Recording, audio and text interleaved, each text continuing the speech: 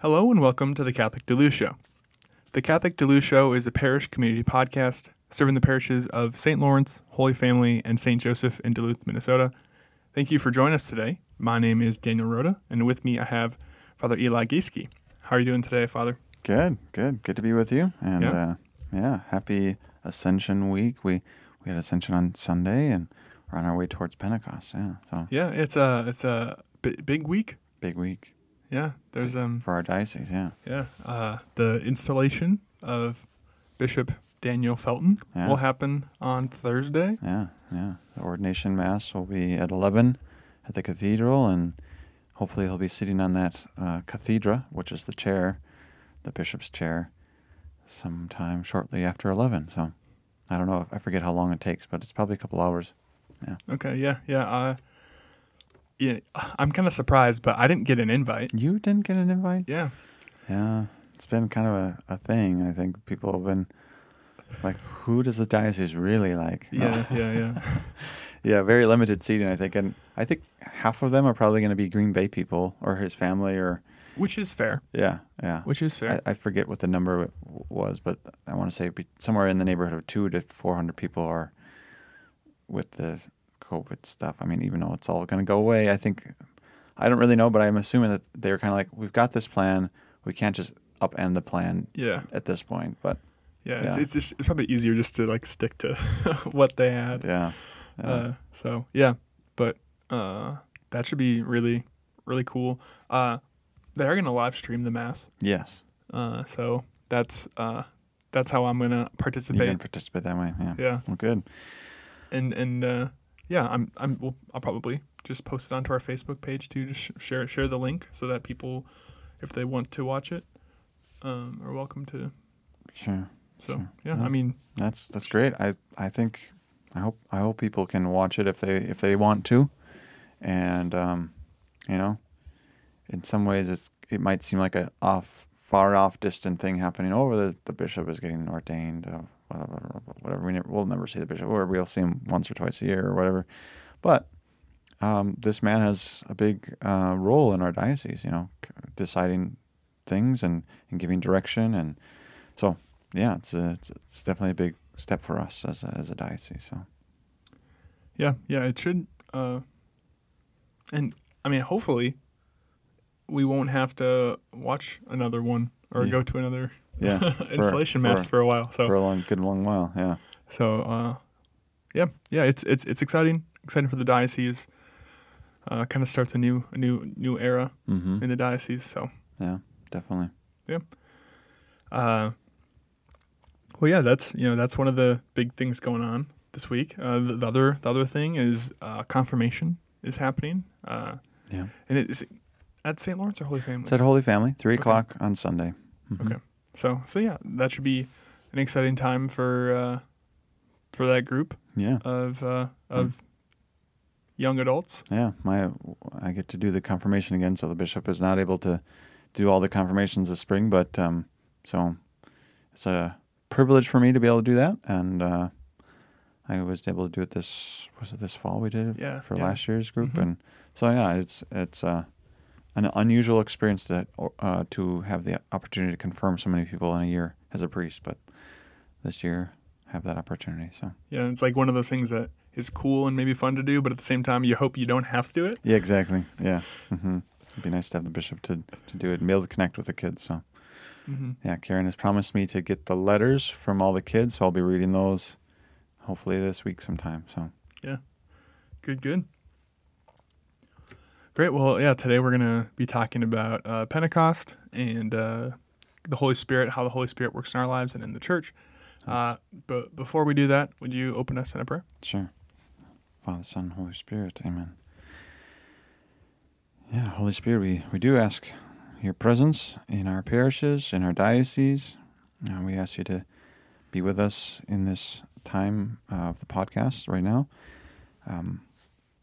We ask for the grace of the Holy Spirit to guide us in the work that we do and the relationships we have and the call that we have as followers, as disciples of Christ, that we would be strengthened and guided to carry out the work of Christ in the world.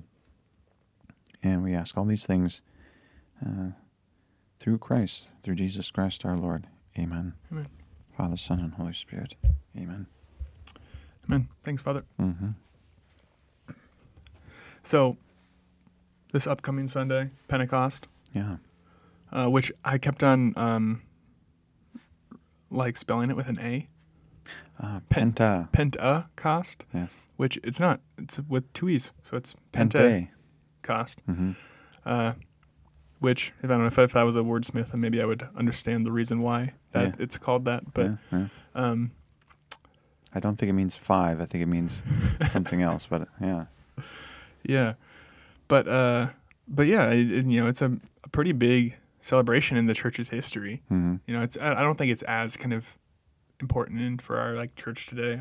We don't I guess treat it that way. Yeah. It's this, I've mentioned this in other contexts, but there used to be a octave of Pentecost, right? So 50 days after Easter, we have this special day when the Holy Spirit comes upon the church, and it's a big moment in the church. So we have an octave at the Nativity of Christ. We have an octave at the resurrection of Christ. And they used to have an octave for the Pentecost that was changed after Vatican II. There's been some who said we should bring it back because the Holy Spirit is important too. And I'd be all for that. But yeah, the church has done different things over the centuries, so it's not by any means. But it is definitely a day to celebrate and to recognize the third person of the Holy Trinity.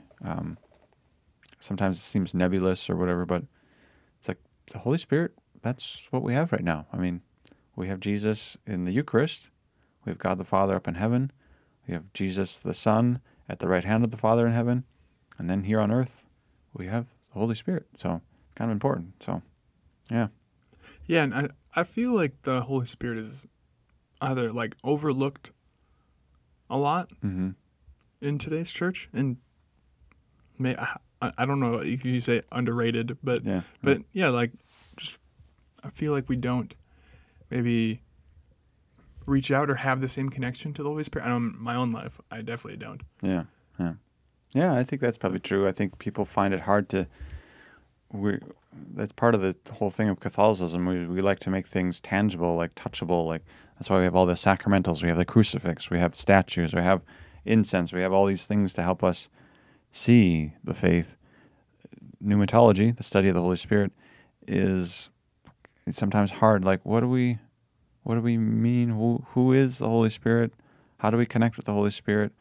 It's not just a feeling, right? But sometimes there's a feeling when the Holy Spirit is working in our lives or in our hearts and calling us. We can feel something, but it's a real thing. It's a person, third person of the Holy Trinity. And so trusting that realness of the Holy Spirit can be hard sometimes in a world that doesn't really acknowledge the spiritual realm. So, yeah, how would you describe the Holy Spirit?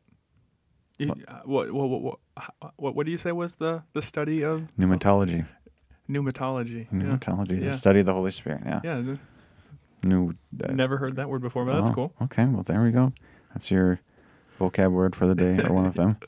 So, yeah, I mean, when we talk about the persons of the Blessed Trinity, the Holy Trinity, we talk about the processions. So Jesus proceeded from the Father.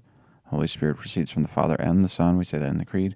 So there's these relations, the Father, Son, and Holy Spirit. Because God is God, it's hard for us to really talk about Him in a way that makes sense. So we use human language to try to talk about something that's beyond our human language.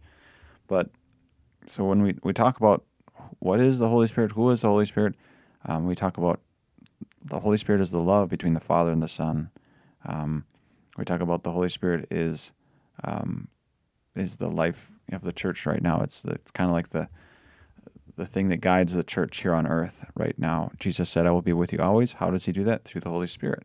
So Jesus is present through the third person of the Holy Trinity, the Holy Spirit. The Holy Spirit guides the church. We believe that. We basically put our trust in that. That it's not just a bunch of guys, priests and bishops and the Pope who are just saying, let's try this or let's do this. I mean, there's some of that, right? But it's guided by the Holy Spirit. The church is present in the world by the Holy Spirit. Without the Holy Spirit, there's no sacraments. Right? We can say all the words, do all the things, but if there's no Holy Spirit, nothing happens. So it's dependent upon the Holy Spirit that the church exists. And sometimes people don't really talk about the Holy Spirit that much. Like you hear a lot about Jesus, maybe in Christian world, and some people, maybe you've heard of the Pentecostal movement or the Pentecostals. That's a Holy Spirit kind of church more. They talk about the Holy Spirit, the gifts of the Holy Spirit. They might pray in tongues and these kinds of things. These are all things that Catholics believe too, to some degree, but maybe in a different way. But we are also a church of the Holy Spirit. We just don't use that word for the Catholic Church. Yeah, and maybe in the same vein as that, like I know the word charismatic is Connected. Is kind of connected to that, and I think that word is like scary for a lot of Catholics. Yes, very scary. Charismatics, they're hiding. They're coming out to show us things that we do not want to see.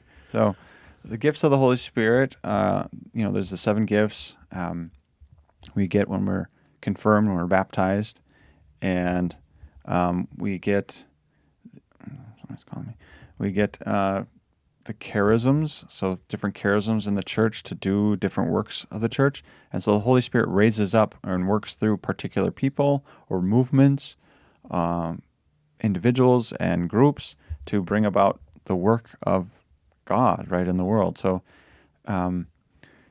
charisms, and what's the other word we're talking about? You just said another word. Start with a C. Like the charismatic?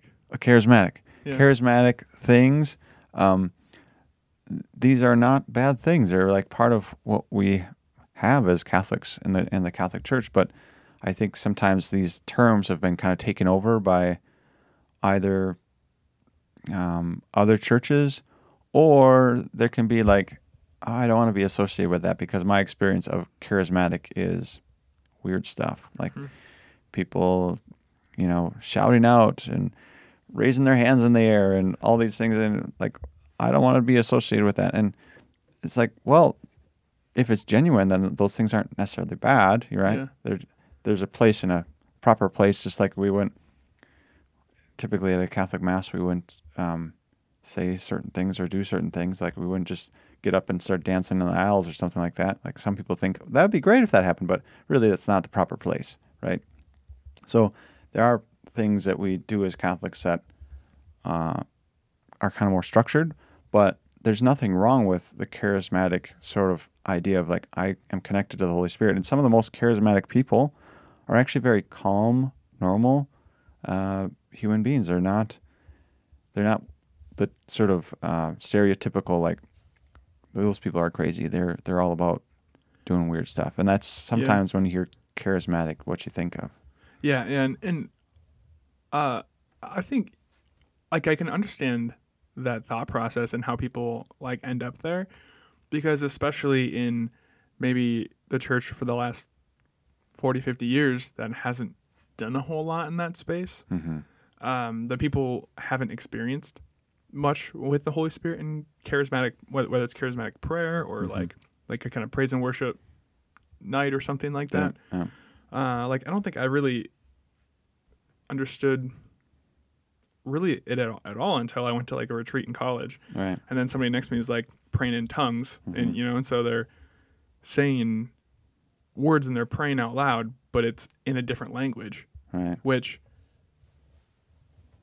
is kind of, I don't know, like the first time I heard it, I was just like, what's this person doing? Yeah, like, this is weird. Yeah. Because, it's not normal for us. It's not a normal experience. And so it can be, and then off-putting. Yeah. And then there's plenty of other things that can happen too.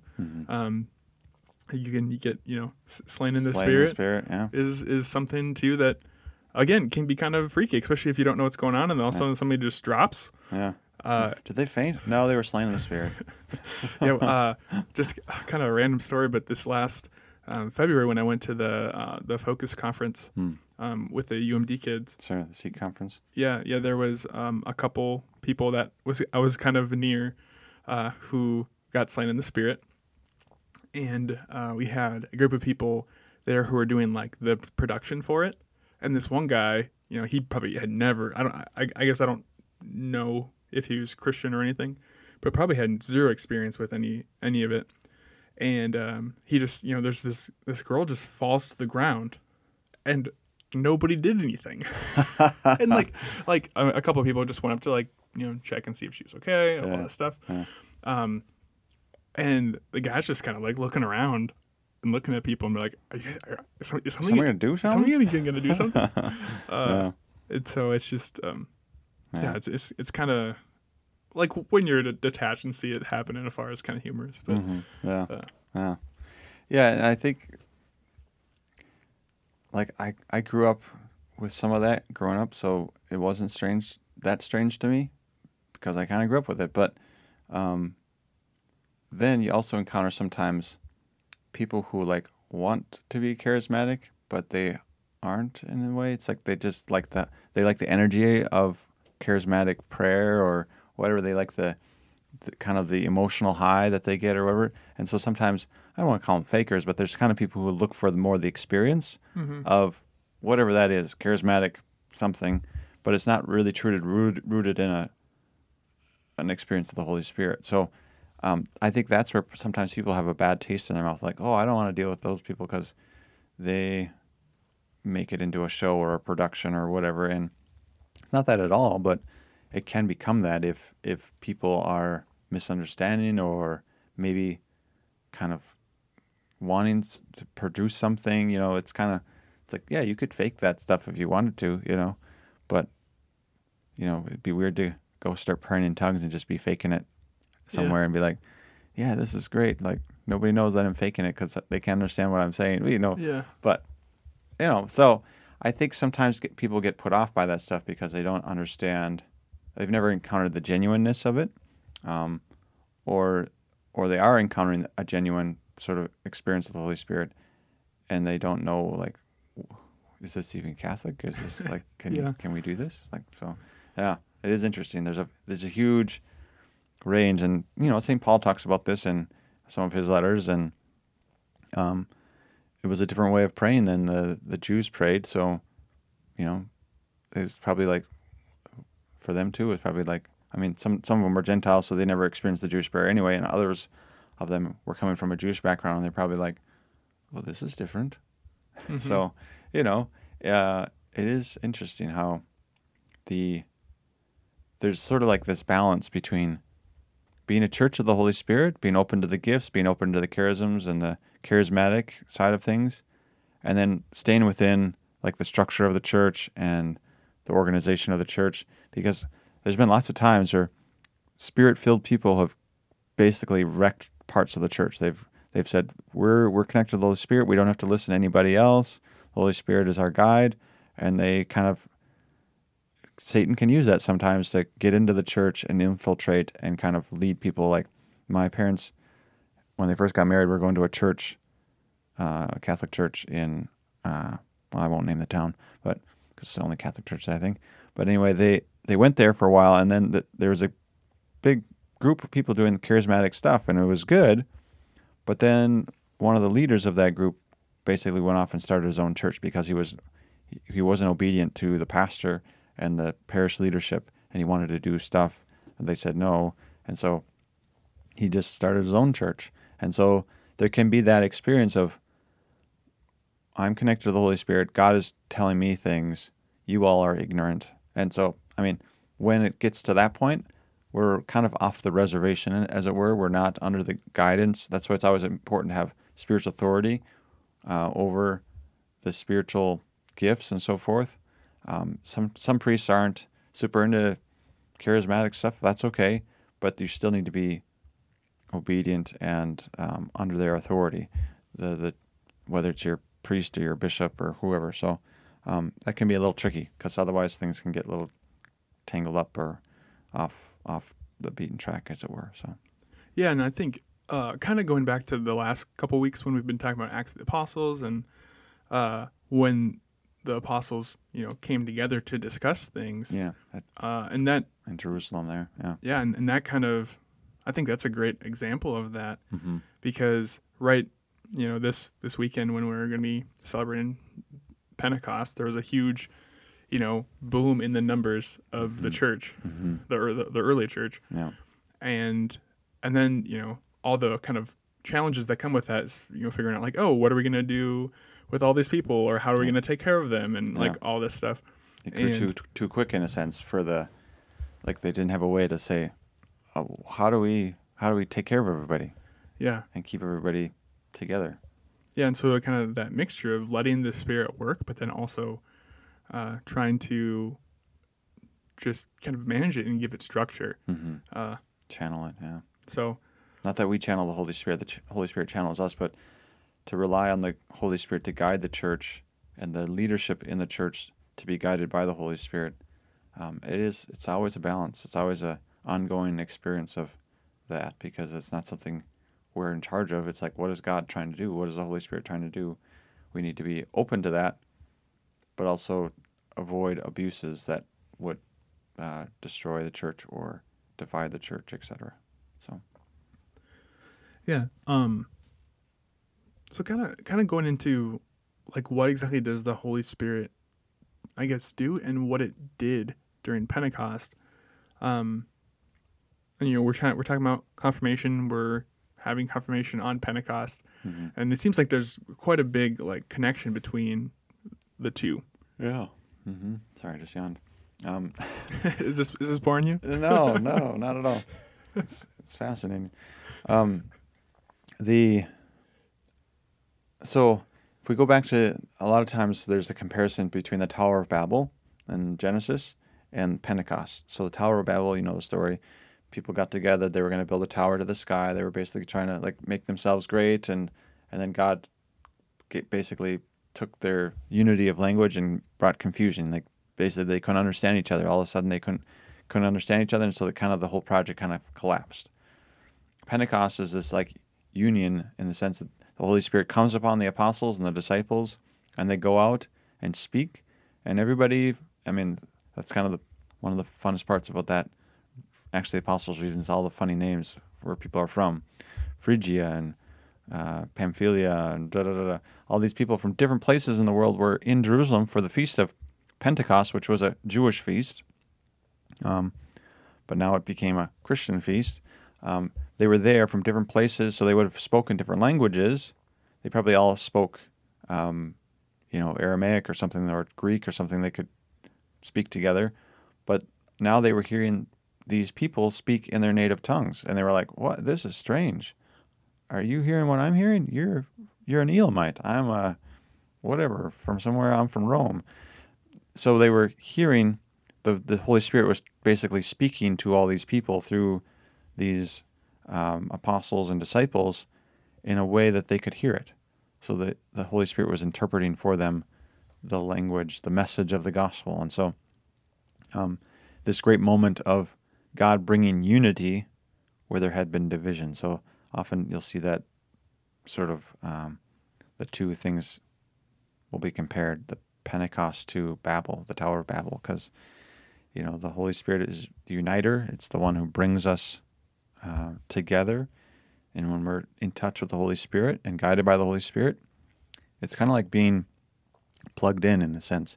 If you have your little, whatever it is, your computer, your light bulb, your lamp plugged into the wall, you get power, right?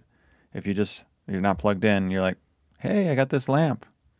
It's a nice lamp, but it's not plugged in. So it's like, I'm a great Catholic. I got all the doctrines. I got all the teachings. I got all the things. I've had my sacraments. But if I'm not in tune with the Holy Spirit, I can't be part of like the body in the same way, right? So all the street lights on the road work together to bring light to the cars as they're driving to go where they need to go. All the stoplights, they help to guide traffic and all this. They all work together.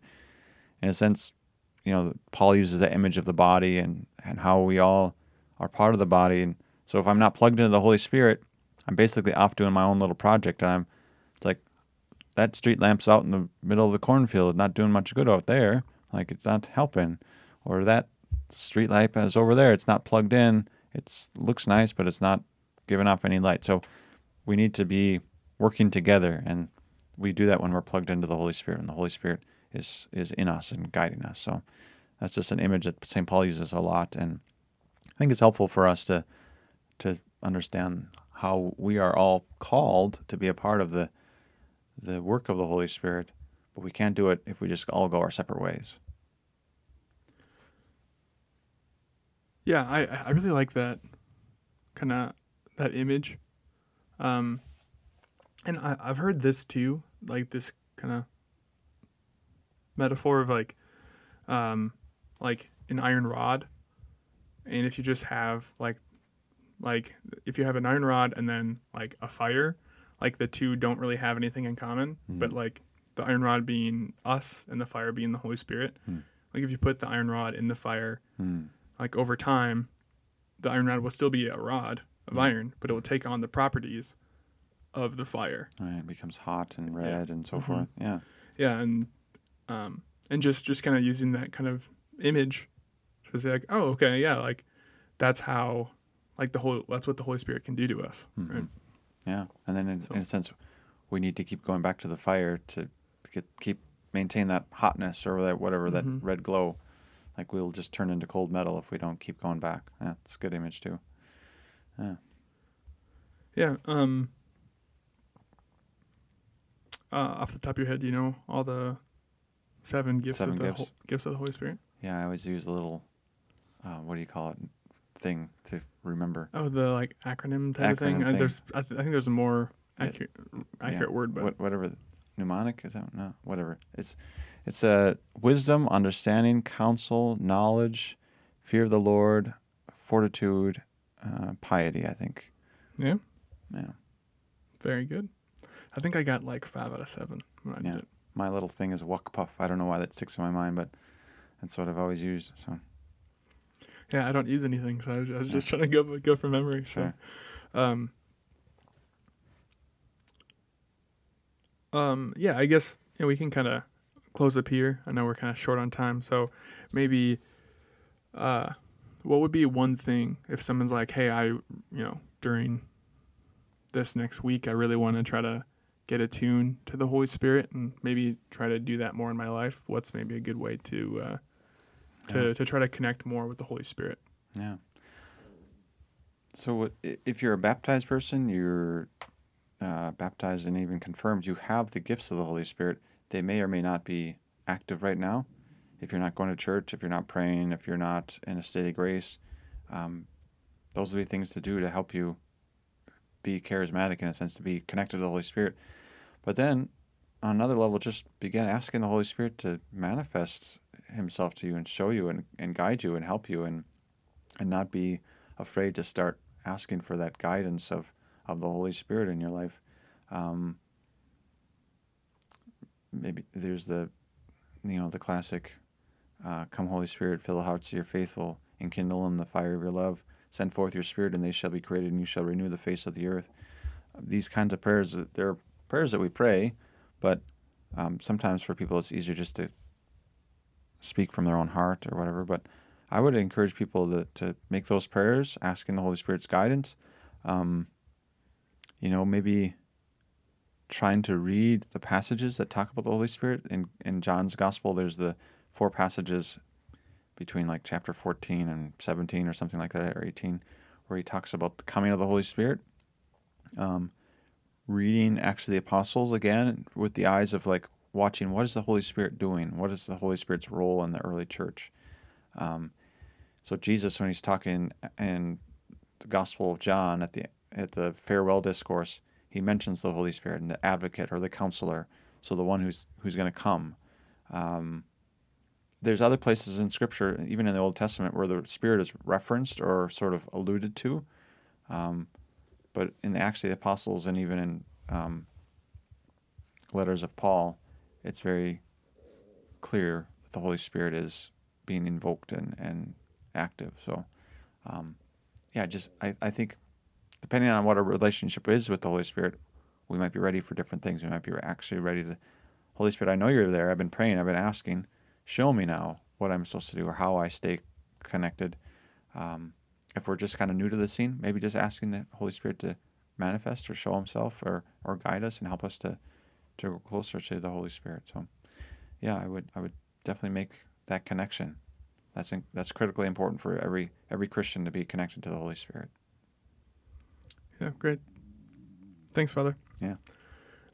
Well, yeah, that's going to do it for us this week. Thank you all for joining us. Hope you have a great rest of your week, and we'll catch you next time. Great.